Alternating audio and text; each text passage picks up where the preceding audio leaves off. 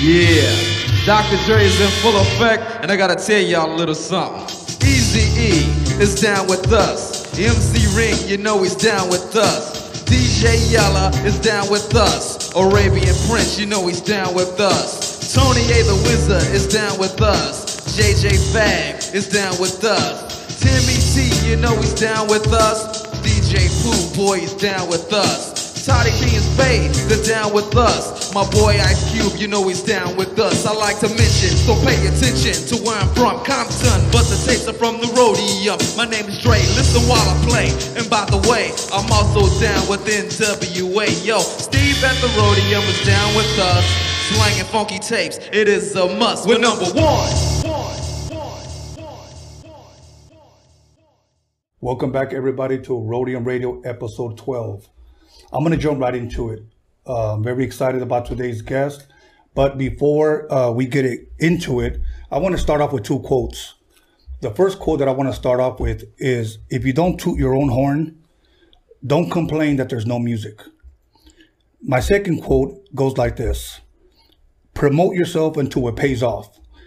I said that to say this, that not only do I promote this, if you will, podcast, live stream podcast, Roadium Radio, but I also promote my city and the cities around it, which is what we call the harbor area. Now, why am I promoting the harbor area? Simply this: the greatest, or if I should say, the most popular or the most famous rapper in the world today came out of the harbor area, and that would be Snoop Dogg from the city of Long Beach. One of the greatest tattoo artists comes out of the city of San Pedro, which is Mr. Cartoon from the harbor area. One of the most famous pop lockers in the world came out of the city of Wilmington, which would be Boogaloo Shrimp, Michael Chambers, Turbo from Breaking. Okay, where gangster rap was created in the city of Old Torrance, which is the harbor area, by Dr. Dre, Eazy-E, Ice Cube, the whole NWA camp. It was created in Audio Achievements. The mixtapes were created or sold in Gardena at the Roadium Swami, which is the home of the West Coast mixtape. That is the home of the West Coast mixtape once again. The founder, if you will, of Uncle Jam's Army is from the city of Harbor City, went to Narbonne High School. He is the founder of Uncle Jam's Army. So much talent has come out of this area that I like to shed a little bit of light, because nobody else does. Once again, this is the harbor area.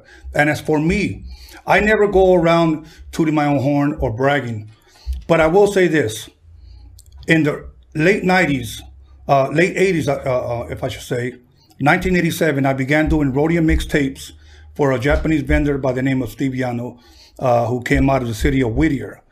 I did mixtapes for him that featured Eazy-E, Ice Cube, Dr. Dre, JJ Fad, MC Ren, DJ Quick, High C, Young MC, Tone Loc, etc. Can nobody else say that or take that away from me? That was an opportunity that was given to me by a man named Steve Yano. So that is part of my history.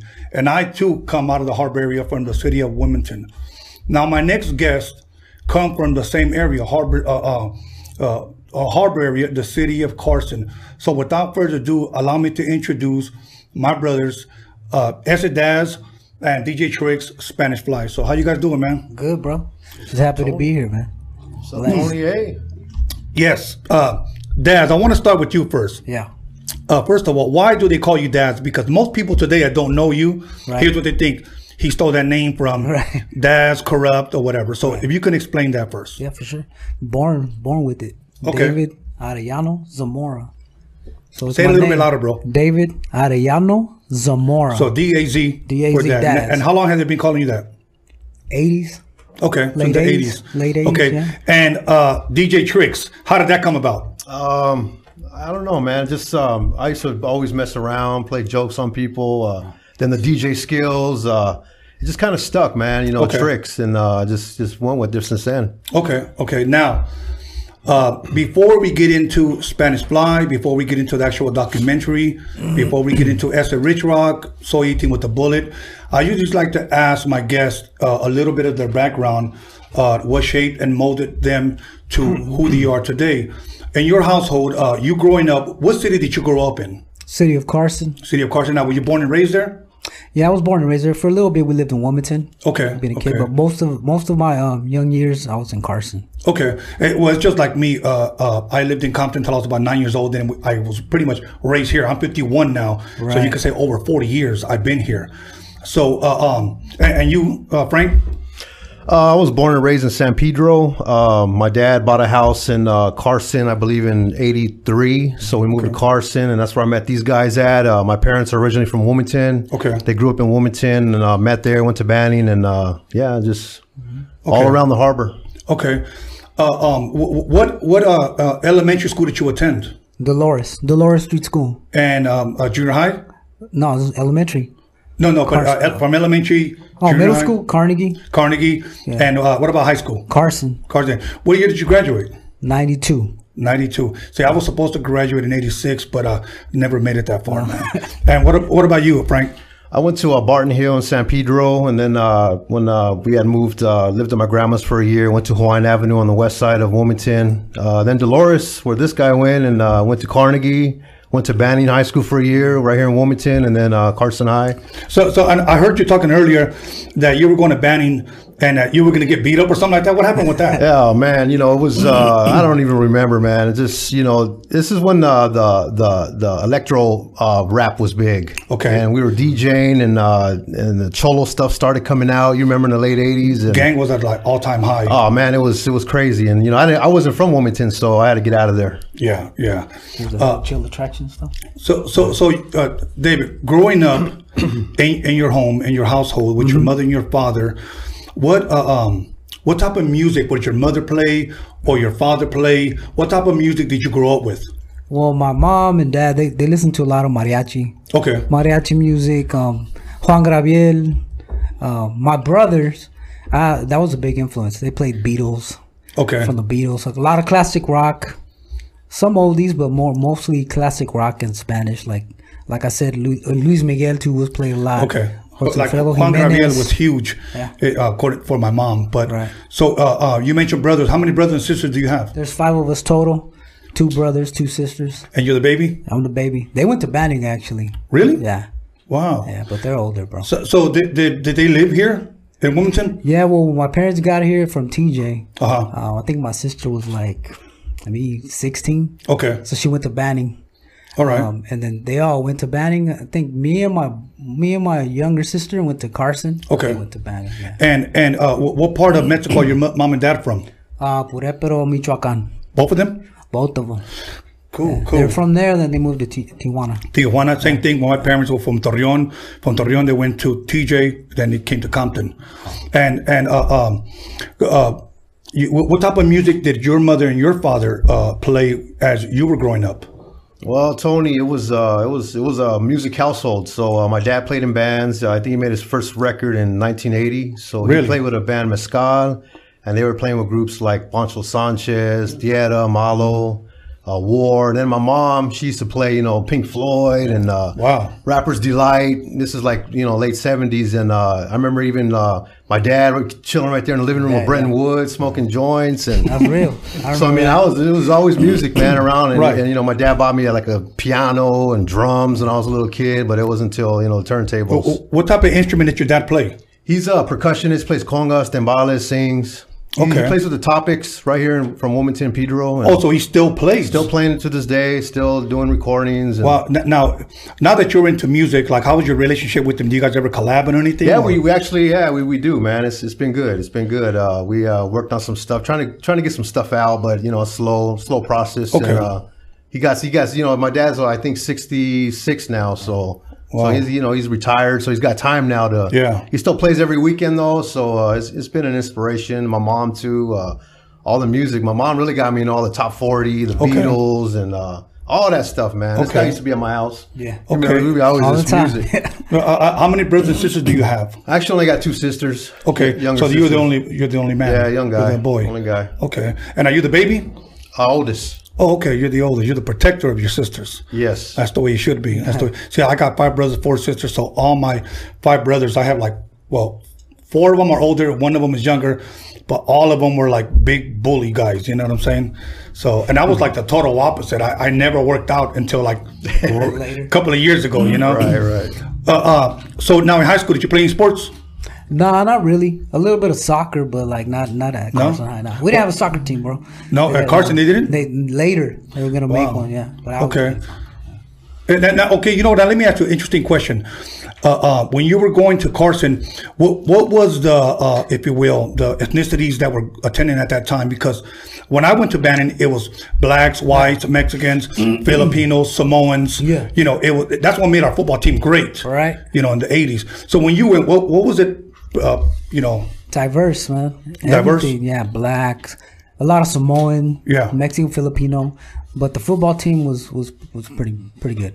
Okay, yeah. Okay, yeah. And you Frank, did you play any sports at all? I did baseball when I was a little kid, but it was always music. No high school sports, no nothing like that? Nah, it's just not at Carson High, man. It was dominated over there. Yeah. I think when we went there, that football team won every year. Yeah. So yeah, good. Banning and Carson were always right. Yeah, you remember that. I mean, it goes back since the 80s, you know. And I think that's what made the Harbor area, believe it or not, also very famous. Right. You know, and also Long Beach Poly. Right. You know. But anyways, so what made, when were you first introduced? Because I know you DJ and I know you produce now.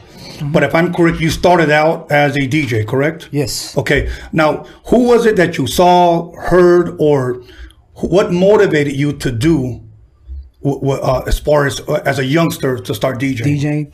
DJing. I mean, Frank introduced me to a lot of that stuff. Okay. And you. Okay. Tony A. You know See, I didn't know that. So yeah. I mean, I used to look up to you, man. Okay. You know what I mean? He said used to. Nah, I still do, bro. Right. You know, so respect. But and then Santa Rica and all that. Just hearing all them parties back then, and you and the classic battles, DJ 1-on-1 versus Tony A, all that kind of stuff. And Frank was a big part too. I've been trying to get a hold of that guy, Raul, DJ 1-on-1, DJ Raw. He gives himself like so many different names now. I know he's from Carson, and I know he moved out to San Pedro. I think he still lives there. Right. Yeah. I caught up with him last year on Instagram, and I think it was like in October. And I said, "Hey man, let's talk." And here's what he told me: "Let's wait till after the holidays." And I'm like, "But you can just call me right now," Bro, but he didn't, and it's been a year, and we still haven't caught up. He was not one thing. He was cool, man. I remember when I met him one time, and I went in Carson. He lived in Carson. Okay. And I went to his pad. He was showing me cuts. Oh wow! Now, Frank, let me ask you a question. Would you say that at that time Raul was like the thing or the man of Carson? Yeah, Raul Gonzalez. He goes by 6 Block now. I would say it was Joe Cooley from Long Beach. Okay. And you were up there. You mean from the city of Compton? Oh yeah. And then LAJ. Okay. John Batista was up there, and then Raul. He was definitely up there, man. He was definitely. See, up I got a story that I want to share with John Batista, but he'll never come on the show because a lot of people have this concept of him, and he's the homie. But one day he calls me and he says, "Can you show me how to turn my turntables on? Can you show me how to scratch? Can you show me how to blend?" And, you do that for certain people, and then they kind of go on and they never remember you or shout your name out. Yeah. Those things happen. So, but we'll get into all that later. So, I know you DJ as well, okay? Yes. Who did you see, what did you hear, or who inspired you to start picking up the 1s and 2s? Man, let me see, around 6th, 7th grade, I wanted turntables badly. This is around when Jam Master Jay was like Run DMC, the big influence from New York, and Egyptian Lover, man. Shout out to Egyptian Lover when he made What Is a DJ? Of course. I was like, man, this is what I want to do. And then I was about 6th, 7th, 8th grade, and Big John's Hall was a place in Carson, a venue in Carson where Uncle Jam's Army was there. I seen LA Dream Team there, Knights of the Turntable. Shout out to Knights of the Turntable from Carson. They were there. And these guys were like major influences early because I seen them with drum machines and echo chambers. I was just like, man, and you guys, Split Image. And I just remember I was like, man, that's what I want to do. That's what I want to be. I want to be up there. I want to scratch the record my way, and it was just, it was big. It was big. Hip hop was so competitive. Yes. And that's how we took it over into the, the hip hop, Chicano rap, whatever it is. And it was just, man, it was like a dream. Hip hop was so beautiful back then. It's funny because back then, every DJ had their own style, their own scratch. Yes.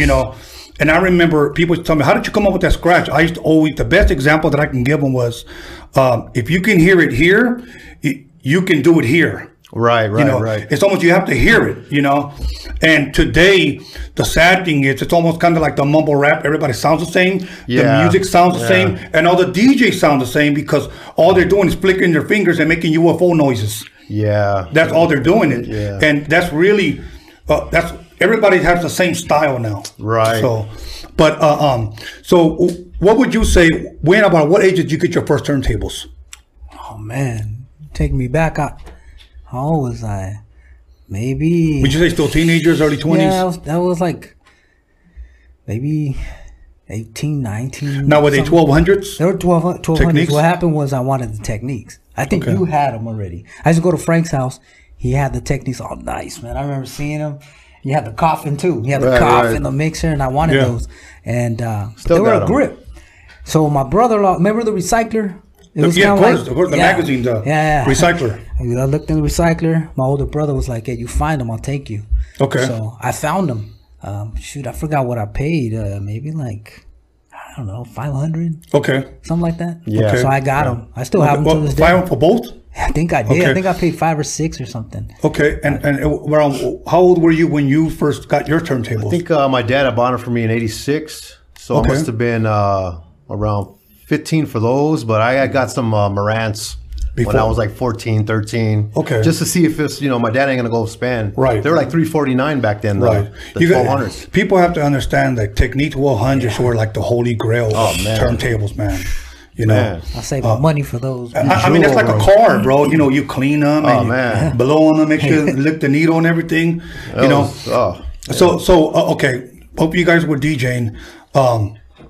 At what point, because I know you guys pretty much grew up together, did you guys meet, or how did you meet Ese Rich Rock? Man, you're taking me back, and I forget a lot of shit. Right. But, because Rich Rock lived kind of like down the street from me. Mm-hmm. It's like a dead-end street. City of Carson, correct. I lived on Neptune Avenue. And his was what was the street? Don Street. Marbella Mob. He had this little clique, Marbella Mob. But anyway, he lived on Marbella, dead end street. So we used to walk to school through there. But so I want to say I met Rich probably middle school, man. Yeah, definitely. If it wasn't 6th grade, it was probably like when I was going to Carnegie. Okay. Carnegie Middle School. So what? You got 7th age? Grade. Yeah, he was like maybe he's around my age. Okay. He's either my age or a year older than me. So he's around there. And Frank? Well, I was doing music already, like, turntables, recording on cassettes with some guy, Marcus, and Robin and Matthew, Cutfather now. They ended up moving to Seattle, Simone guys. Okay. And shout out Zulu Nation. They are all into all the Zulu Nation. I was back then African Mabata and all that, and they're just like, "You want to be down with Zulu Nation?" I'm like, "Yeah, what is that?" You say, "Yeah, what is that?" It was hip hop. It was Big John's Hall at the time, and Samarica and all this stuff, man. Uncle Jam's Army, and so we had this crew and Super Def Creators. That's what we were called, and we thought we were all that, and trying to make demos. Delamo Mall in Torrance used to have a studio by the arcade. And we made a demo over there in '86, and then Rich Rock came to Carnegie in 7th grade, and these other guys are like, he's the baddest, and he's battling black guys over there and beating them. And really? And I said, what? You can't. And then my boy battled. He ended up beating my boy. And then I said, hey, man, let's make a demo, man. He was in 7th and I was in 8th. So he came over and we just started. Was he freestyling or songs that he had already written? He writ them. Okay. Stuff he writ down. Like he'd have this style like Asian, Nation, Creation, Nation. He'd rap like that, like rhyming every word. And I was like, okay, all right. I don't really like it, but all right. Right. And I said, hey, why don't you make a song like this, ABCs? And he did like the ABC rap. Right. Where he rhymed like all the letters, like, all the alphabet. All the alphabet. I go, damn, this guy got talent, man. Yeah. And we just started making demos in '86. Started sending them out Macola, JDC Records, Egyptian Empire. And at this time, it was just you and him? Yeah, me and him. This was like when Run DMC were big. LL Cool J. Richard used to think he was LL Cool J. He put on the radio album and stand on his bed and do the whole album. Wow. Like, he actually thought he was, LL or Run or something. When you say that, I remember the Red La Tigra. Yeah, definitely. And gray chords. Gray chords, yeah. And the fucking, I think it was, if it wasn't Adidas, it was those Elise. With the tongue hanging out, bro. Yeah. And his brim hat. Brim hat. Okay, see, that's how I remember him. Right, that's where I met him. He was wearing straight hip hop, like the brim hat. Okay, and I remember he had kind of like bigger hair, like kind of like curly hair a little bit, and he had his ears popping out. Big old ears. Okay, and I remember I saw him at San Marico Hall, and I thought he was dope. You know, he had the black brim hat, the white shirt, and I forgot what shoes, but he had some black pants, possibly some Dickie pants. But I hooked up with him, and I told him I want to work with you. You know, all I had to offer was just a 4-track because I was doing the mixtapes at the time. Okay, this was actually before I actually hooked up with High C at the Roadium. Okay, and I was bringing him over. I was riding my Schwinn Beach Cruiser all the way to Carson, picking him up on the cruiser, you know, on the handlebars, riding them back. And then I had just gotten the Ultimate Breaks and Beats. So I just had instrumentals and we were kind of going back and forth. So after maybe like 4 or 5 sessions of that, that's when NWA had went on tour. So we had nobody to rap on my mixtapes anymore. So I asked Steve, I want to get this guy. And he goes, well, let's try out the other guy first, which was High C. So it was either going to be Rich Rock or High C. And Steve decided to go with High C because he sounded more like Easy. Yeah, you got that voice. So that's what we did. But okay, so around what time or when did you guys come together to form Spanish Fly? When was that, man? So, but because what you're saying is that you and Rich Rock are already together. Okay, now let me ask you this: when did Daz come a part of the group? Well, me and Daz were DJing for years, man. We were like best friends, you know. Okay. And Rich Rock was the rapper. Attractions. Yeah. So we had like a KRS-One style. Rich Rock was like could probably do some of his raps, but I won't do that. He was more like a educated type rapper. And really good, man. Like I said, battling people, man. Okay, you know, killing it. Can you give us like a 4-bar verse? Just a 4-bar verse. Or Rhyming Detective. He had this one called Rhyming Detective, bro. Okay. Damn. Give us like a 4-bar. Just give the people an idea. I'll give you one he did in 13 years old when I told him, because I was producing a lot of stuff for him. So I tell him, hey, you know, let's do a song about this. The ABCs, for instance, and the letter R. He said every letter. So you can't use and, it, but, or none of that. It was just, so the R was Rich Rock's a reckless rhymer, radio's a reminder, relish, removal, rock and roll, resigner. I reverse, retire, retreat, and rehire. Rely on Rich Rock, respect, raps, relier. Dope. And that was just the R, and every letter was like that. Wow. And I was like, man, so wow. See, we couldn't get a deal, man. See, the reason why I have to bring that out is because most people just think that it's just 18 with the bullet. Nah, not even. You know, so it's more than that. And, and it's important for the public to see that, because when they think Spanish Fly, they just think that, and they should, but that's only a part of it. Right. It's only a part of it. So, so now, did you guys have another name before the name Spanish Fly? No, we just went by our names, DJ names, Rich Rock. Okay. Now, who came up with the name Spanish Fly? Man, that's I just remember. I don't. We were like all in the room together. You remember that? I remember being in the room, and then, but I can't say like, oh, I don't know. I think I remember we were toying with the idea of being MWA.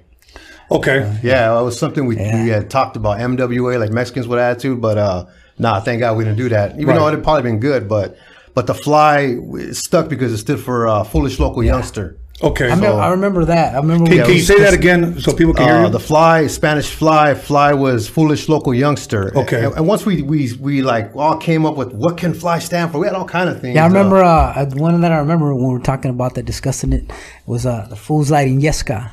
Fools Lighting Yesca. See, now that makes sense. Spanish, Fools Lighting Yesca, whatever, or the other name that you said.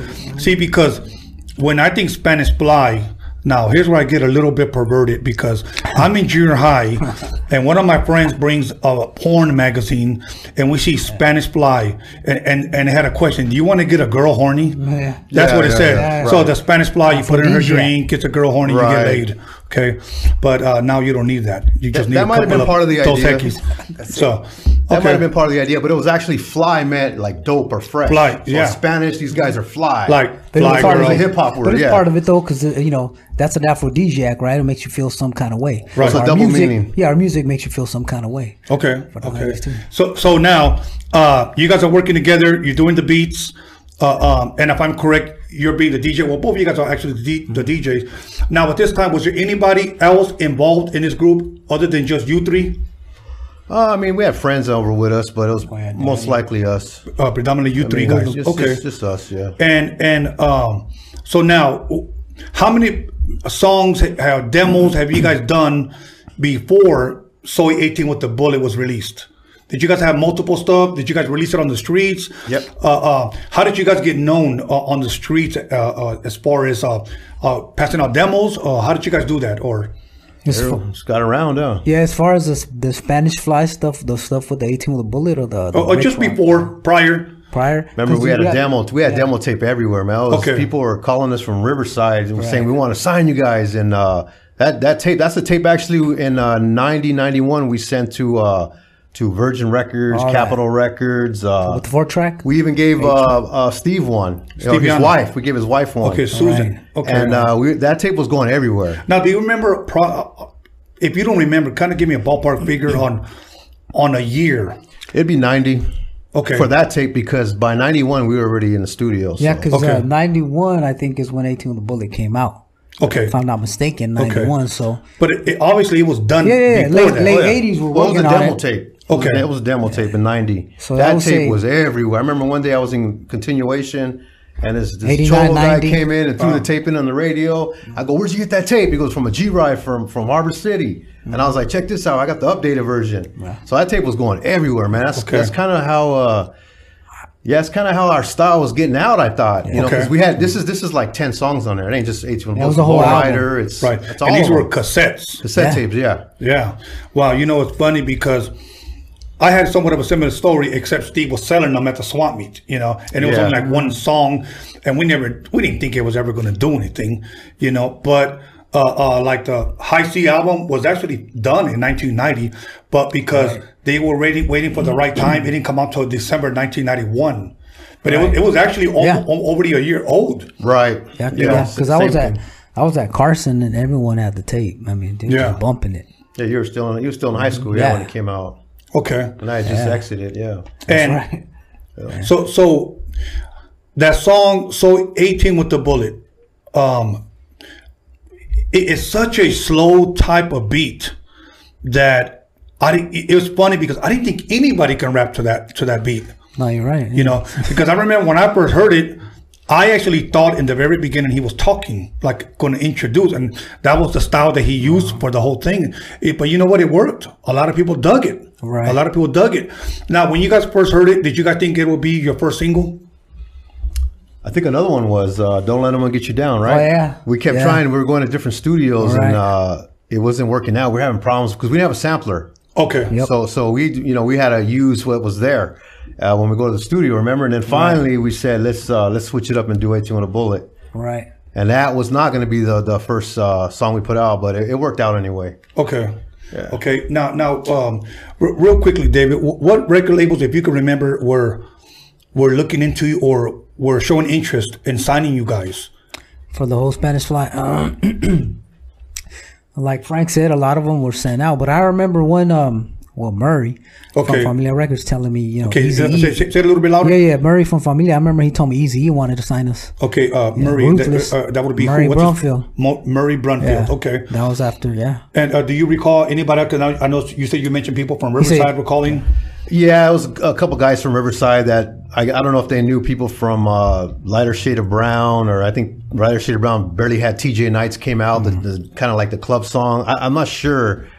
I think they wanted to start an independent label. Okay. But around that time, we were already working with LAJ, John Batista, and he had some kind of contacts in New York with Mercury Records. Okay. Right. And we were going to Jay's house, and remember we were doing the demos, and he was tightening them all up. He had an MPC and a Kai MPC, which is a sampler drum machine, and so we were going over there, and it seemed like he kept lagging, man. I'm like. And he's the one that actually pulled out the Lighter Shade of Brown record and goes, "Look, somebody beat you guys. They put a song out." And I was pissed. I was furious. Yeah, I remember. Because we wanted to be the first, you know, like Chicano rappers, man. And I I said they heard our stuff, they copied. That's what I, right, of course, because it's hip hop, it's competitive, even though they probably never did. But being hip hop, it was real competitive. I thought, man, Jay, you need to hurry up and get on this guy to hurry. And I don't know if you remember LA had Gold Records on the wall with Vanessa Williams, Tony, right? And he was like, just hold off. He's gonna put you guys out. He's gonna put out Black Sheep, Spanish Fly, and some other guys. And we couldn't wait, man. Which ended up, Black Sheep did come out. That group Black Sheep. And, and yeah, we couldn't wait, man. We had to go anywhere we could, man, to put something out before it was too late. Okay, I'll tell you what, we're going to take a little break and then we're going to come back. We're going to talk about the release date, the album, and we're going to talk about a question that everybody wants to know. Where is S.A. Rich Rock? All right. We good? We good. Okay. Cool. Once again, everybody, thank you for tuning in. Roadium Radio here with my brothers from the Harbor area, Spanish Fly. Give us about 10 minutes. We'll be right back and we're going to answer all your questions. Where is S.A. Rich Rock? Yo, welcome back, everybody. Welcome back to the Harbor area. There's a lot of rich history here. City of Wilmington, Carson, Long Beach, San Pedro, Torrance, Gardena, etc. Without further ado, let's go ahead and jump right back into it with Esa Daz, DJ Tricks, Spanish Fly. 18 with the Bullet is recorded. Did you guys get picked up before you guys recorded it or after you guys recorded and then it was released? How did that work out? The whole when the song got released. Yeah, because I remember the single came out first before the album, correct? Right. Okay. Did you guys get signed first and then did the song, or did the song first and then got signed? That was like a crazy. Jump in, Frank, anytime. Situation. Nah, because the way it went down with that was not like, oh, we got attorneys, we're gonna have the contract, we're gonna sign it. It ain't go down like that. You know what I mean? So. In a way, you can say, as far as being signed and all that kind of thing. Okay, so are you trying to say that you guys didn't really have a deal? We kind of had a deal, but it wasn't like totally official. Okay, let's just put it that way. You could elaborate a little bit on that? Basically, we had our demos already everywhere. And, we were desperate because, like I said, those other guys coming out. We heard. Well, there was a lot of dudes. Lighter Shade of Brown and Frost. I remember my dad said, "This guy he robbed you," even though he didn't rob us. But basically, the style, it's like how when Eazy came out, Boys in the Hood. If someone sounded similar to him, people are going to say, "He robbed you." Right. But so we were desperate, man, and we were just like, we knew this guy, and he wanted to start a label. And what guy was this? Do you remember? It was you talking about Murray? He was a teacher at Carson High School. Okay. And he had a label back then called Kingswood Records. Kingswood. Yeah, yes. And I remember because his classroom was a class where, like, we could all in the quad. If you wanted to listen to hip hop, he was playing hip hop. Okay. So all the youngsters were always in there. Was this a gabacho? Black dude, really? There, yeah. Okay. So his class was a hip class to go to because music was just playing. Okay. Hip hop and period. Okay. Whatever, right? So everyone was in there and. Yeah. We knew, Kingswood Records, we knew he had a label, so he got our tape. We showed him, and he was just like, "What the fuck?" He was impressed, man. Okay. He was like, "Well, I'm gonna take you out to the studio tomorrow." And it was like that. Like he heard it, and he already knew what was happening, And so when it got to him, I think thinking back, he was smart. He was like, "Oh man, this is money." Okay. Now, did he have any other artists before you guys? No. Nope. Not as far as Latino, no. Okay. And would you say it went down pretty much like that? Yeah, we kind of were trying to build something. Spanish Fly. Okay. Familia Records. So where did you guys end up recording that song at, or that whole album at? Well, go ahead. Go ahead. Paramount Studio in Hollywood. Yeah. Okay. All of it? Yeah, all of it. Who put the money up for that? Murray did. Okay. Yeah. And what was the deal? Do you guys remember what the deal was? How many points was he going to get, or? I think we talked about it in the documentary. Okay. On Amazon Prime. Okay, well, we'll get into that a little bit later, but just try to elaborate just a little bit, not to give too much away, so that people can watch the documentary, because few people do know that you guys do have a documentary, and we will push that. Right. But well, I would say the way I say it is like shout out to Murray, because he put a lot of money in my pocket. I'll just leave it at that. Okay. You know what I mean? As far as points and all that, I can't. You can watch a documentary for that, but shout out to Murray. Okay, I will say this, that a lot of us Latinos, bro, when we start off in this, we just want to record. We just want to get our stuff out there. Right. And it's usually, and I'm not saying that this happened to you guys, but it happened with me, that you trust. Right. And you don't really realize that you're getting robbed or you're getting taken or you're not getting your fair share is what I'm saying. Yeah, I'll say this, and the reason I say he put money in our pocket, thinking back now, it probably wasn't what we should have got. Okay. Because you might even have other artists come later that were under him, and they'll tell you they made some money. Like, he would pay thousands for your projects. But thinking back about it, it's, when you think about how much is sold and that, right, that's when you're like, damn. You know what I mean? Okay. Like, I got because I could have made a whole lot more. Right. Doing it different. Anything you want to add to that, Frank? Yeah, he's pretty much covered it. I mean, we just say like sort of like Murray's the Jerry Heller of Chicano rap. Okay, well, I mean, he's the godfather of Chicano rap. I mean, other people want to claim it, but it was really fun. And it happens to be a black guy. Yeah, I mean, Jerry Heller was a white guy or Jewish guy. So he, I mean, we were there and we did what we had to do. We got our name out and we paid dues, but everything panned out now that it's it's the 2019 now or 2020 whatever. Right. So it pans out. Okay. It's funny because I remember when Steve had his, he was still selling at the Roadie and Swap Meet. And I remember he showed me the white single and it had a picture of S. Rich Rock on there. Oh, yeah. And he told me, I'm moving this shit. He told me, I'm selling the hell out of this shit. And I said, really?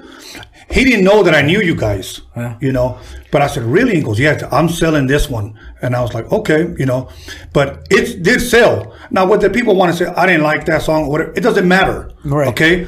It was selling. Right. Now let's talk about radio play. Okay. How did that work out? Did you guys ever see any radio play? Nah, I mean, we did. I recall for that song at that time. 18 with a Bullet. I remember the year, and I don't remember how we got on there, but I remember they played us on 99.1. Yep. Right? 99.1. And it was a make it or break it kind of thing. And I don't know who was working there at the time, but they staged our song. They were ready for it. Yeah. Like, they put it on, right? And then they were, I remember, you have the tape, I think. Blow the hell out of it, man. But gunshots. And I was always kind of like, like, that's kind of weird. Right. How's our song getting shot up? And I mean, they did a whole like stage for it. I mean, we got the tape, so that was the only radio play we got. So it was 99.1 that played it, but then they blew the hell out of it. What was that radio station It's kind of funny. KGI. No, the beat played it too. I got that. The beat played it I got too? that snippet too. But I remember that K991 one. Out of Riverside. Yeah. Okay, and who was it up against? Do you guys remember? I don't think it was. I think it was a Make It and Break It. It's like a Make It or Break It song. Oh, okay, so it wasn't They didn't put it up against song. It was just people call in. Yeah, Make It or Break It. You know what? Let me tell you something. But it was selling like hotcakes out there, so yeah. I don't understand. If you guys had fans, people were buying it, but the radio didn't like it. One thing, I told you guys this before we went live, that I can't see radio, Power 106, and I'm just going to say KD being around another 10 years, bro.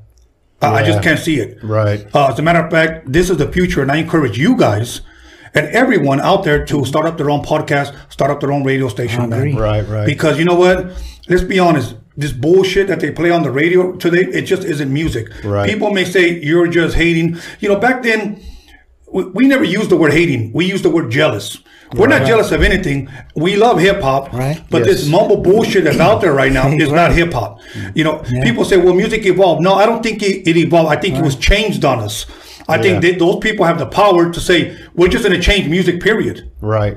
And they just started throwing on these goofy bastards up there. And that's what we got. That's what we got, It's funny. And let me say this, okay?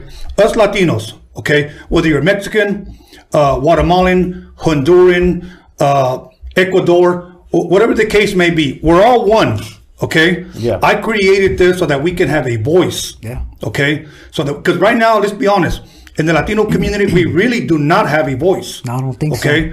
And when one of us starts to speak out, guess what happens? We have one of our own tries to shoot us down. Right. Agree. Okay? Yeah. Then we wonder why no one has ever really climbed the ladder. And those that have made it somewhat to the top, they either shoot everybody down or they want all the spotlight to themselves. Yeah. Correct. That's where we're at as far as the Latino community. Yeah. So what I'm doing is this: I created this platform so that we can have a voice, and that I could prepare, if you will, a foundation. So when I'm no longer here, the next generation now has a voice, because a Tony a Spanish Fly, or whoever created that lane for us to be seen, to finally be heard. Yeah. Because we are the majority here. We buy all the music. Right. We attend all the concerts. Right. We buy all the apparel. Yeah. And yet, we're still somewhat on the outskirts of this thing that we call hip-hop. Yeah, no doubt. You know, so forgive me for preaching, but I had it in me and I had to say it. And I'm glad that you guys are here for me to have said it. Now, I said that because of what you said. You got your song got shot down or whatever. Yeah, I believe that was some radio bullshit. I think they did it. Probably. You know, it seemed like it. Yeah. So now, how long now was that song out before S.A. Rich Rock pretty much went ghost? Did you guys perform together? Yeah, we did a show. I think, and you had someone here, and they brought that up, and I remember being there. It was Citric. Mm-hmm. You know what? Matter of fact, me and Shotgun hit it off at the when you were mentioning Shotgun and all that. Right. I was like, damn, I met that fool at a show. Right. We did a show out there up north. Frost was there too. Okay. Yeah, I remember that show we rocked back then. All right. Yeah, and then I don't know after that. Did you guys do a lot of shows? Did you guys get booked a lot? What was the deal with that? It's kind of like the documentary. You got to kind of see that, but it kind of like you kind of say, you know, like it's not really the music that would be appealing to play. Okay. At the moment, at that time, it was too it was a little too dirty. I remember. We went to Thump Records to talk to Bill Walker, and he said, "No, this is too. You guys got to get out. This is too gangster, too street. We want Latino rappers that are not Latino that are that gangster." Wow. Yeah, I mean, that shit don't make sense. So it was too. I mean, to do a song like 18 with a Bullet how is a white guy, Bill Walker from Thump Records, going to try to tell a Latino how not to be a Latino? Yeah, we want gangster rappers that are not gangster, even though we're like super gangster, you know. But just the music of it, the mentality of, you know, shooting guns, and you know, it's something you don't really want to play at a car show. Can you imagine somebody telling Dr. Dre, "Can you take out the word fuck and add luck"? You know, that just doesn't make sense. Yeah. You know what I'm saying? So, so now, here is something that's been going around for a long time, and I heard of it. Mm-hmm. I never heard you guys say it, but I heard the fans say it. Okay. Yeah. Why do your guys' fans consider you guys to be? And I want you to answer it first, as best to your ability. Why do they consider Spanish Fly, S.A. Rich Rock, the foundation to Chicano rap? Why do you think? That's a good question. I don't know. Maybe the fans. I know there's a big debate on that. Right. As far as the whole, you know, maybe the foundation of Chicano rap. I don't know. Maybe this. Speak up, brother. I need people to hear this. No, I'm just saying, like, maybe they heard that stuff before they heard La Raza and all that. I don't know. I mean, you know, I never claimed it. You know what I mean? Like, even Frank, like, we never were like, oh, we're going to be the dopest Chicano. We were just making music, hip-hop music. You know what I mean? Right. As far as this whole, you know, Chicano rap debate, right? Who titled it and you know, who's the first. And I know that certain people claim to be the Godfathers and all this and that, but I'm gonna be real. Like, I never said that, but I think the fans, you know, they feel it or they know. I mean, right. If I'm humbled by that, I'll just say that. You know what I mean? Like, I think that's probably the hardest street shit they heard at the time. So there you go. Now, what do you think your fans are saying? And not pointing to somebody else, but they say, S.A. Rich Rock, Spanish Fly, Harbor Area, Carson, you know what, Chicano Rap Foundation. Why do you think they say that? Because it is. I mean, I just think it is. I mean, I got to give props to Richard Anaya, Rich Rock, love. Because he was ahead of his time. Bro. We had the vision to do something that basically, I remember seeing Duke of Earl. You ever see that? It's like a... Yeah. And I was like, this was like in '89. I was like, I want to be a cholo now. I don't want to do music. I want to be a cholo now. I want to be from my neighborhood and 89 and I just envisioned hearing a song like 6 in the Morning. Okay. Our Boys in the Hood, but cholo style. And I was like, Richard was the only rapper I knew. So I remember I told him, let's do it. Remember we were at Boo Boo's house. Oh, we were drinking 40s. And I was like, I got this idea. We're going to use 18 with the Bullet because I thought in my mind that was the most gangster sounding. Of course. And to us it was. Boo Boo. And I think too, you know, you look at the history of Chicano rap, you look at Lighter Shade of Brown, their first song was TJ Knights. It was sort of like a kind of dance pop song. Then you look at Propa Dos, their first song was Mexican Power. It's sort of like X-Clan, like Mexican Power, which was a dope song. It's dope. People thought that was us. So I was like, man, they're tight, but no. Right. Then Frost, he was like, this is for the raza, you know, green, white, and red. And, and then we had 18 with the Bullet, which was Cholo Street.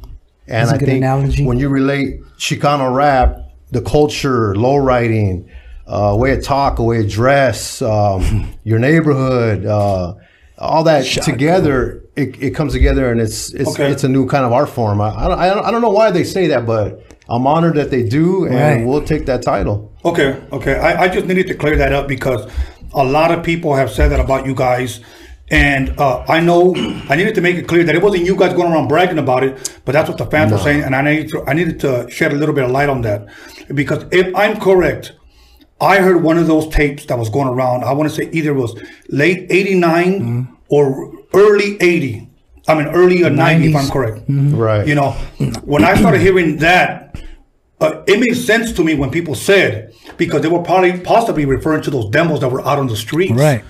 You know? Yeah. And then when that song came out, it was fitting. You know, and even though this is not a battle who takes the title, because once again, we're all one. I would like to think we're all one. Right. You know what I'm saying? Yeah. So let's build this up together instead of telling people, I was the first, you're the last, I'm the godfather, you're the godmother, or you're the grandfather, or whatever. Okay? But let's build it and let's continue to move forward. So now, I'm going to start with you, David. Yeah. I know you're going to say, look at the documentary, but we need to let the fans know. Before we push this documentary, when is the last time you actually talked or seen Ese Rich Rock? Man, I want to say probably last time I seen Rich was in maybe 90s. I mean, I'm so bad with dates, bro. Okay, 94, 95, would you say? Maybe a little after. Okay. Or maybe like 94, 95. And that was actually the last time you seen him physically, correct? Yeah, like seen him. Okay. I saw him on my block on Neptune Avenue. Okay. My homeboy Victor, one of the houses right there we used to hang out. A lot of the homeboys would come through, and in his backyard we used to party. You know, drink, smoke weed. Last time I seen him was it's been a while. I'm pretty bad with dates too. I don't want to get it wrong, but see, I'm older than you guys, and I'm good with dates. I'm bad. I really don't. I mean, we actually, when we did the documentary, we kind of were there, and he was just had left or something. This was in 2016, and so I still have a good relationship with his brother Louis, and his dad's still there in Carson, Richard Anaya Sr. And you know, a lot of it. I talked to him on the phone, Richard, and I was like, "We're ready," you know, because Louis. When is the last time you talked to him? Now? Oh man, it'd be 2003. Okay. Yeah, it's been a long time. What about you? Did you talk to him after that time you saw him? After that, I didn't talk to him, man. Okay. Now, for the record, he is still alive, correct? He's alive. Yeah. As far as I know, yeah. Okay. When is the last time that you know, other than his father or his brother, when's the last time anybody has seen him? Well, his dad sees him still, and he goes by the house and stuff, you know, and yeah, they still see him. Okay, that's what we were trying to get him on his film. Quite frequently, or once a month. He said he sees him. Yeah, maybe part 2. Okay, and as far as you guys know, do you know why he decided just to go away? Because it was almost. Let me tell you what I heard on the streets. Okay, it was almost like he just disappeared. Nobody knew where he was at. The last time I seen him, I want to say it was 94, 95, and he was right here on Hyatt Street. Okay, and he was hanging around out here with the dudes from the east side. Right. And he had shaved his head, and I remember I just saw his ears, you know. And they told me, "Hey, your boy's right there." And at first I said, "Who?" And they said, "Your boy, Rich Rock." And I looked at him, and he had looked like he was either wasted on, I don't know if it was drugs or alcohol, whatever, but he just looked tore up. He was standing there wearing a white t-shirt. I think he was wearing like some Ben Davis. He had shaved his head or whatever. But that was the last time that I seen him in person, possibly around the time that you might have seen him. Could have been. And after that, it was almost like he just disappeared. Nobody knew what happened to him. Yeah. And that's kind of like what this documentary is about. It's almost like the mystery of, if you will, a rapper that was in it to win it, and then he just disappears. Yeah. Now, let me start off with you. Do you know why possibly he just disappeared? Man, you know, none of us can really say it because we're not in his head, right? We can all make assumptions. For me, you know, because Rich Rock, I mean, much love to Rich, man. That guy, he was a smart kid. Yeah. I mean, high school, you know, algebra 2, played baseball. I was like, damn, I mean, he could do it all. Right. You know? But then I remember, you know, then, you know, he got someone pregnant and family problems. I'm just saying, like, when I'm thinking about it, you know, we were young. We all smoked and, you know, some drugs, drinking. So if you mix that with issues that you grow up just being a young guy, a young kid, you know what I mean? Teenage kid in your 20s. And so for me, maybe it was a lot, man. You know, kids and family, maybe family issues going on. To me, I think that might have been a part of it. Okay. Yeah. Frank? Yeah, you know, Tony, I'm kind of visiting some old memories. You know, it's a little deeper than just the music because, like, with me, David, and Richard, our friendship was a little more strong. It was, we were really good friends, man. And when you lose somebody like to the streets like that, it hurts. It's not just about the Spanish Fly or the music, man. It was it goes deeper than that. And I just see like a lot of the songs we were doing, he started actually living out. Even though at the time we were talking about it, if he was saying, you know, smoking Sherm or something, he didn't smoke Sherm or just doing crazy stuff, man, you know, and we started reaping it. I've seen that firsthand, man. A lot of stuff we were talking about coming to play in his life. And I kind of regret it, man, because I should have had his back. Okay. Yeah, we got caught up. But you know what, Frank? I mean, when you're young like that, though, you know, you don't know any better. Right. You because I mean? I do believe people knowing that song and people believing that, giving you guys that title of Chicano Rap Foundation, this could have went a lot farther. Oh, yeah, definitely. For sure. You know, do you think it might have been a case of a little bit too much too soon for him?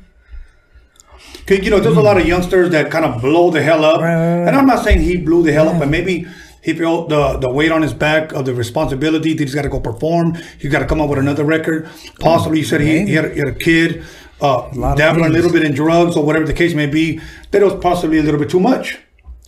I don't think he ever seen it really, huh? He didn't really see the CD when we were done with the Trust No Man. I don't think he ever really even got it copied, did he? He was actually gone before that. He didn't want nothing to do with it. He was like, man, I don't care about that stuff. Now, at least that's how I felt. Right. Now, why do you think that was? Because when I met him, that's all he wanted to do. Oh, man. Yeah. No, oh, yeah. It's crazy. So what do you think that turned? I don't know. That's why, like I said, only thing I could think about is all that shit. I mean, maybe, I don't know. Maybe that, what you mentioned, was part of it. Because, we had shows lined up with Cypress Hill coming up. I mean, that would have been huge, bro. You know, I have a flyer with it, you know. Okay, I'm going to share something with you guys. The reason why I share that is this. I was 22 years old. I had already traveled around the U.S., okay? I had a nice Mercedes-Benz. I had my own apartment at the time in City Redondo Beach. I used to live right by the beach, but it's a good year. I wanted to get away from the hood. I thought that would fix me, okay? I had money. I had money in the bank. I was signed to one of the biggest record labels in the world, which was Disney. I was touring, okay? Yeah. Second to none, DJ Quick, AMG, right on. DJ High C, okay? And I'll be quite honest with you. I already had 2 kids, and that was possibly my most depressing time ever in my life. You know what's crazy when you said that? Because, I mean, I've done shows after that, and with this whole hip-hop thing, the thing that I love the most is production in my studio. The tours, the shows that I did, Yeah. Right. I was lonely, bro. I don't really like it. Right. For me. Right. I don't know. Some people love it. Stage and it's funny. One of the artists that passed away that really hurt me, believe it or not, was Prince. I love Prince. I grew up listening to Prince. I liked him more than Michael, man. Yeah. I read a quote from him that said this, that if I would have known that being rich and famous was going to cause me to be lonely, I would never have done it. All right. And it is. A lot of times we think that, well, give me that opportunity, give me that chance. You don't really know what's on the other side of the train tracks, man. Because that was one of my most depressing times ever, bro. And people used to ask me, why are you so depressed? You haven't. I was 22 years old. And for me, I thought it was a little bit too much too soon. You know what? That's true, though. And that could have happened to Rich. We don't know. That's a lot. Or everything ain't running on all 4 cylinders. True. Right. You know what I'm saying? You know, there's some stuff that ain't right, and you're hurting because of it. Because you know you're better than that. You know, as far as your production or performing or whatever it may be at the time. So you feel like, man, you can't stretch yourself all the way out for everybody. Yeah, I remember Albert Hughes, the Hughes brothers. Yeah, they were putting together that Menace to Society movie, and Albert Hughes, he contacted me and says, I need a track for Menace to Society. He drove all the way from his house to Redondo Beach, and I'll be honest with you, during that time that I was going through my little depression, if you will, drinking all the time, eating out all the time, buying clothes, buying shoes that I didn't even wear, you know. He comes to my house. I totally forgot that he was coming. Knocks on my door, and I had nothing to play him. I had nothing to play him because I wasn't inspired. I wasn't motivated. I just had a lot. You know, so that's why I kind of bring up that possibly might have been, or maybe he was afraid of change. I don't know. That's like a mystery, man. Yeah, it would be awesome, and it would be amazing if one day you guys actually ever get back together again, because I do know you guys would get booked. I do know you guys would get booked. So, but anyways, before we go to break, we know that there was, we're just going to touch on it before we go to break. We'll elaborate a little bit more on it when we come back. But there was a documentary done on Spanish Fly, which I thought was very, very interesting. And it was directed by Jamal, what's his last name? Holland? Jamal Holland. Jamal Holland, yes. USC graduate, took an interest to this story and said, we're going to get a budget and we're going to do a documentary. Yes. And I want to say this, okay? This is not a Mexican guy. This is the brother. Right. Okay? On, yeah. Much love, and man. He took interest in this story. Yes. Okay. And I'm thankful for people like that, you know, to shed light, because I know he had shared with me one time that there were people asking him, correct me if I'm wrong, Jamal, what is a black guy doing with a bunch of Chicanos or doing a documentary on Chicanos? Right. He thought it was interesting. Right on. You know, and the documentary is out. It's on Amazon Prime. Yes. Yep. And it's self-titled Spanish Fly, Spanish correct? Fly. Yes. Yeah. And elaborates more on you, Trix, and Esther Rich Rock. Yes. Right. Okay. It's about how long would you say? 20 some minutes? Yeah, half an hour almost. Yeah. Okay, about a half an hour almost. I remember because I was there when you guys premiered it at USC. Right. And I thought it was great. I just thought it should have been a little bit longer, you know, because you guys are just barely, you know, getting your feet wet. Yeah. But you guys had to do it according to the budget. Right. I get it. Okay. And I do want to say that we appreciate you. Say a little bit louder, brother. I appreciate you, Tone, for being in the documentary. Because we reached out to people, you know, and that's what you talked about before, why the Latino or Chicano doesn't blow up, because of certain situations like that. So I appreciate you for being in it. All good, brother. Because I know the guys, without mentioning them, you reached out to them and they pretty much just told you no. Yes. Okay. That they're irrelevant in the hip hop. Yeah, and you know, and these are Chicano rappers. Yes. We are supposed to be one. We are supposed to be united. We are supposed to make an impact. And yet we shoot each other down by not helping each other. Yeah. Like, I never understood that. I don't. The people that do make it, like I told this one guy, you know what? I created this platform so that we can have a voice. This one guy said, I already have my voice. And I said, in this game, there are no Lone Rangers, bro. I said, you know what? We all get to where we're going to get to with somebody else. Somebody else helps us along. Right. You know, but many of us just want to do our own thing. You know, look, bro, I'm 51 years old. I don't know how much longer I'm going to be here. So as much as people that I can help, that's real. I'm going to do it. Right on. You know, I want to lay a foundation for the next generation to come in, so that now we have open doors and we have a voice. Yeah. But so many people just want to keep it to themselves. I'm not going to do that, bro. I have history. I have a lot more history than a lot of people know, but I never go around tooting my own horn. Right. You know? But at the end of the day, like you said, we can claim whatever, but at the end of the day, the fans are going to say what they feel. Yeah. You're right, sir. You're right. Okay, you guys, we'll be right back with that. Once again, somebody asked me, what did my shirt say? It wouldn't be LA without Mexicans, and that's the truth. Okay, you could ask anybody. It wouldn't be LA without Mexicans. There's Mexican guys from Wilmington, the Harbor area. We put Harbor area on the map. We'll be back with Spanish Fly, Esadaz, Tricks, talk a little bit more about the documentary, what they're doing now, what their plans are for the future. So hang tight, text somebody, call somebody, let them know. And my boy, Mr. G from the city of Wilmington, Lawless, is going to be coming up soon. So stay tuned. Yo, welcome back, everybody, to Roadium Radio. Somebody had texted me earlier and had asked me, Tony A, he said, who have you ever worked with, you know, as far as Chicano rappers? Let me say this. In the mid-90s, I started working with Mellow Man Ace. Well, that's not Chicano rap. Somebody would say that. I understand that. I work with Frost. I work with Little Rob, Slow Pain, Nino Brown, my boy Lawless, JB. I got songs with her that, you know, were never ever released. I got songs with Tina Marie that were never released. I worked pretty much with every Chicano rapper in the 90s. Many of the songs never came out. Many of the songs I still have on 2-inch reels that never came out because either I never got paid or they never got a record deal. But I work predominantly with all of these Chicano rappers. So those who don't know my history, before you speak, first, you know, ask somebody, okay? Don't make any assumptions, you know, but I work with black rappers. I work with Mexican rappers. I work with everyone and I welcome everyone. Most people just think all I ever did was High C. And for the record, I just wasn't High C's DJ. I actually produced that whole album. Everybody gave DJ Quick the credit. I produced that record. I'm Not Your Puppet, Sitting in the Park, Froggy Style, Leave My Crows Alone. On the second album, I produced half of it, okay? I went on to produce songs with Folsom, a group from Long Beach. From here, my boy Lawless, and we're going to get into all that. But just for the record, I had to clear that up in case somebody, you know, still wondering, you know.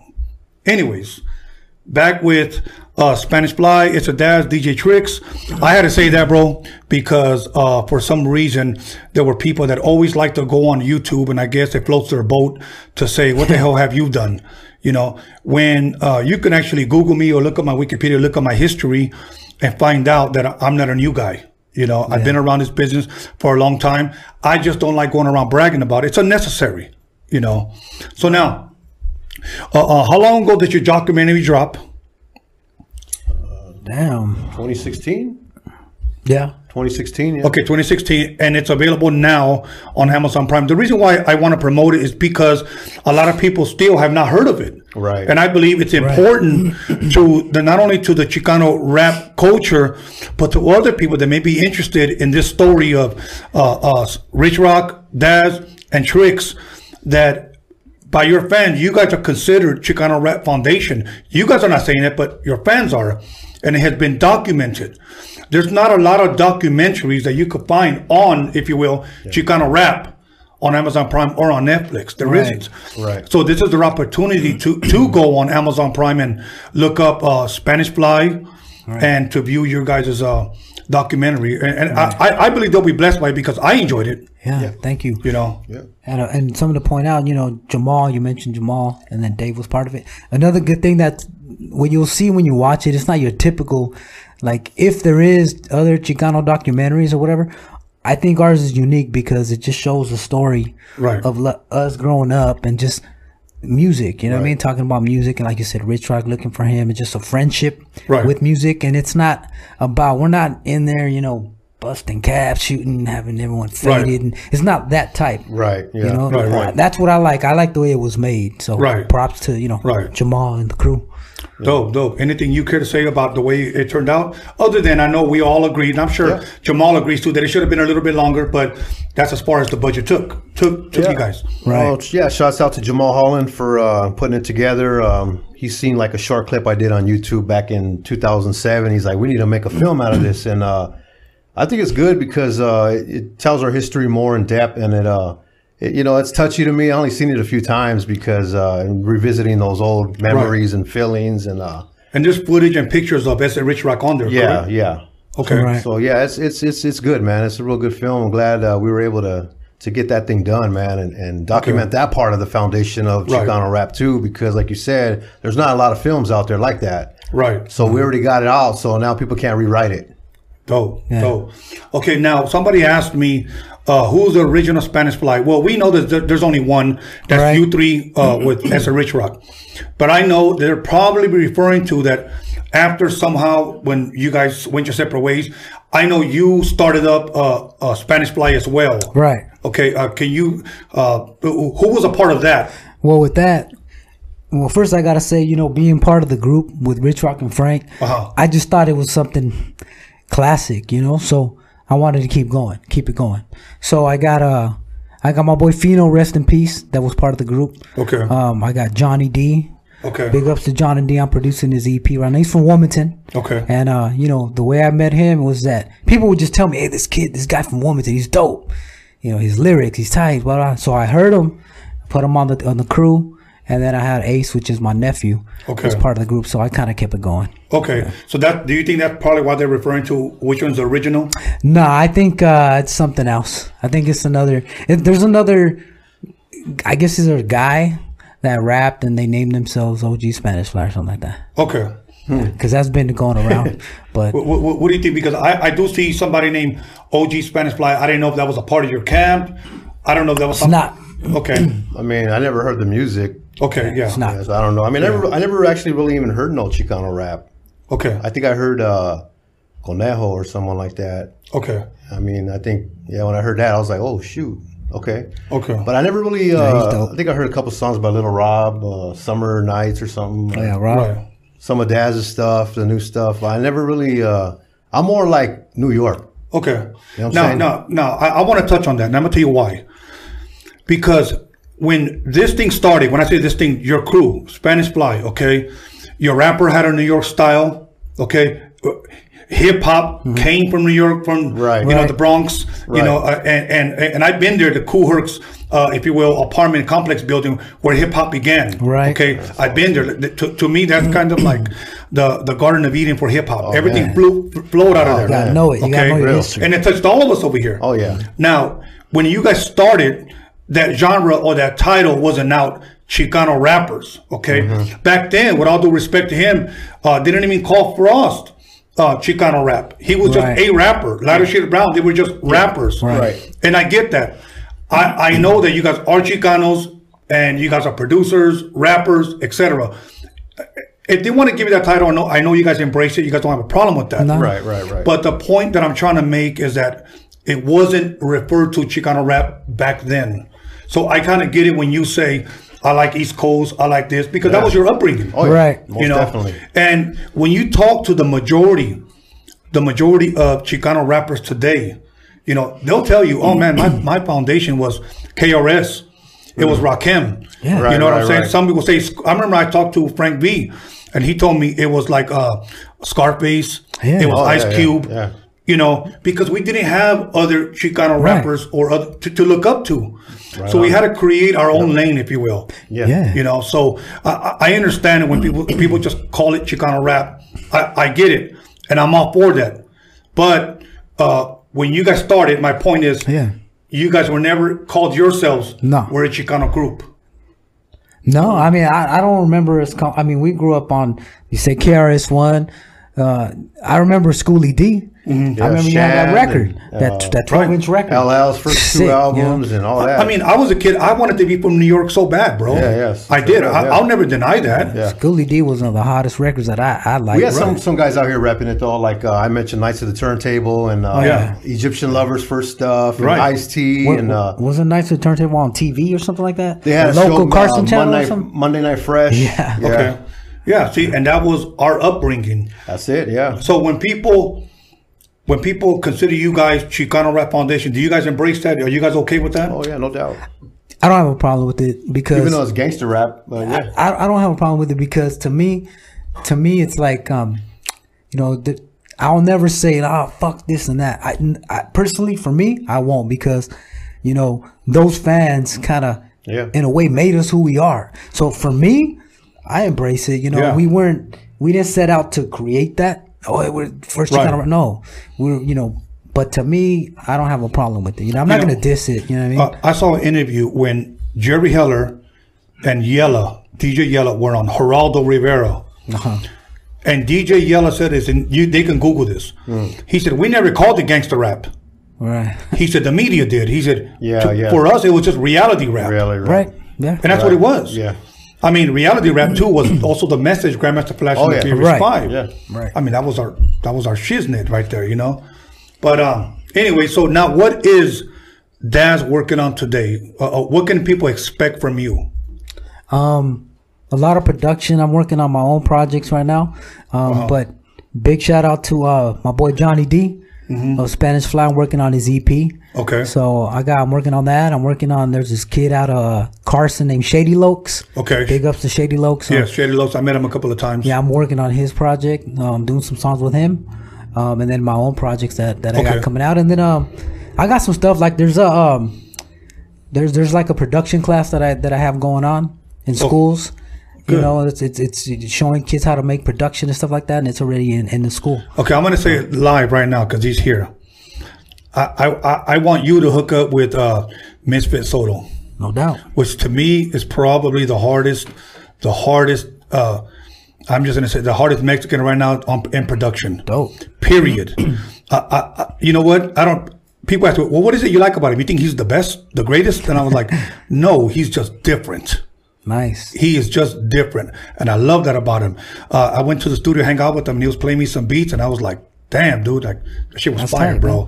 A real producer will not get upset or get mad or jealous or critique, but say that shit was dope, man. And he knows that. I need you to hook up with him. But nice. Now, Frank, what can people expect from you? Are you working on any kind of projects? Oh, man, constantly, man. SavingSoul.com, Saving Soul Records, Jamal Holland's album, Golden Gates coming out. Jamal Holland is rapping? Oh, yeah. We had a couple of stuff out already. We got music videos on YouTube. I got my own studio, like David does, you know, so, like, we're just constantly in there, man. It's all fun. You know, like, we try to do a song every 3 months, but sometimes that don't work out because of life. But you go to the website, you'll see there's about 12 albums on there, you know, through the years coming out. So much stuff. I couldn't even mention everybody right now. I'm going to leave everybody's name out. But I stay in there, man. I stay in there. Okay. That's what I do. I stay in there producing and just having fun with it. See, and that's where hip-hop started, was by having fun. Oh, yeah. That's what I miss about hip-hop, when hip-hop was fun. Today, how many views can you get? Yeah. How many likes can you get? What's the weirdest shit you can come up with? You know, that's where we're at today. You know, You know, people always tell me, "Hey man, did you hear about so and so? He's dope." Here's what I always like to say: if there was no social media, would I have ever heard of him? And the majority of the time they say no. Yeah, that's right. Yeah. So you know what? True. Not only did people, pioneers, lay the foundation for this new generation, but I just hope that this new generation shows a little bit of gratitude to the people that laid the foundation, because you're eating because of these guys. Yeah. You know, you're performing because of these guys. And you guys are the ones that think you're the hot shit. Yeah. You know, so, you know, and I don't down them, but that's just the way it is. Yeah. No, you're right. And I see a lot of guys eating, and I'm happy for it. You know, if we were a part of, like, setting that, you know, stage for them, hey, all love, you know? Yeah. Because that's the point. It all works together. What were you going to say? You have something on your mind. Oh, no. I was just going to say, you know, something you said future, you know, that I would love to work on is like a movie. Okay. Spanish Fly, the movie. Yeah, you were telling me. I got to put that out there now. Yes, you know? Spanish Fly, the movie. Yeah, I'm going to make that happen. Okay. Any other shout outs you want to give? Where can people reach you? I know we have your Instagram up on the screen. Yeah. And I have a website, esedaz.com. Esedaz, how do you spell it? Just ESEDAZ.com. Yeah. Okay, and that's what you can reach YouTube also. Okay, YouTube. SavingSoul.com, and give a shout out to my son. He's 27 now. FC Sounds or FC3. He's making some dope beats. That's working good. with some people from Idle Vibes from I think they're from Carson, right? Yeah. He's got some hot stuff. He got some fire, man. like Check out his Instagram, FC3. FC3. And yeah, Wall Down, my boys from Lamita, and man, all kind of guys. See, I don't know why I even threw them out there, but I got all kind of stuff coming out, man. Constantly. Gotta stay with the fire. And anything else you want to say before? Yeah, just MD, my nephew. He does like that new EDM music and shit. Okay. He's pretty dope, but I just want to shout him out because he hooks up my studio. He did my wiring, all that. The kid is just nice, so just, Dope. MD. Okay, I'm going to ask you a question, and it's probably going to give him time to think about it, okay? But I'm going to ask you one question before we get out of here. And my boy Lawless is here. He's been impatient. He's drank like 6 beers already, and he wants to invite. Just playing. Give me your favorite song that has been out this year. Damn. This year. This year. Give me one song. You're making me think hard. This year, there's got to be a new song. Yeah, hurry up, man. You got about 10 seconds. Damn, I can't really name you a song. I could tell you an artist I listen to. Okay. Dave East. Okay. I like his music. Frank. You got me on that one, man. I know what you're trying to prove, but nah. I'm still stuck on that old stuff, man. Okay. Somebody usually asks me, what do you bump? Today I was bumping the Vapors. There you go. That's hot. There you go. So, anyways, okay, you guys. Once again, Spanish Fly documentary, Amazon Prime. And since we're on documentaries, this is the 3rd week that the Roadie Mixtape documentary has been out. You could reach it at stream it at documixery.com. The response that we have been getting has been overwhelming. Epic, 5 stars, 3 hours, but I want more, etc. So I want to encourage you to go check it out. I even told this one guy, if you don't like it, I'll even give you your money back. And he messaged me back and told me that he loved it. So I just want to encourage you guys to learn a part of West Coast hip hop. If you will, this was done in memory of Stevie Wonder, honoring him. The Roadie Swami in the city of Gardena, directed from a kid. I'm no longer a kid, but from a kid that grew up in the city of Wilmington, who had Dr. Dre, Ice Cube, Eazy-E, Quick, High C, all come to his house to rap on my mixtapes.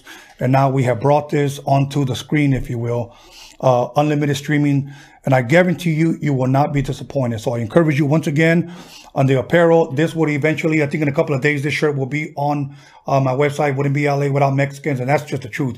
We all know who said that. So we're going to take a little break and we're going to come back with Mr. G from Lawless. Take us away, Johnny boy.